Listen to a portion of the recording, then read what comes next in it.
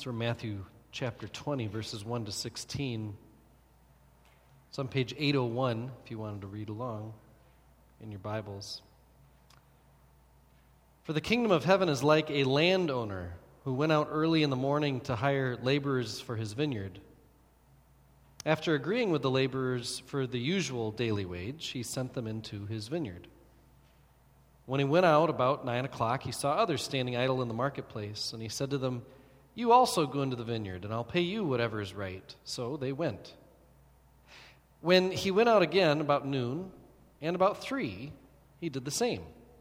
And about 5 o'clock he went out and found others standing around, and he said to them, "Why are you standing here idle all day?" And they said to him, "Because no one's hired us." And he said to them, "You also go into the vineyard." When evening came, the owner of the vineyard said to his manager, "Now call the laborers and give them their pay, beginning with the last and then going to the first." And when those hired about 5 o'clock came, each of them received the usual daily wage.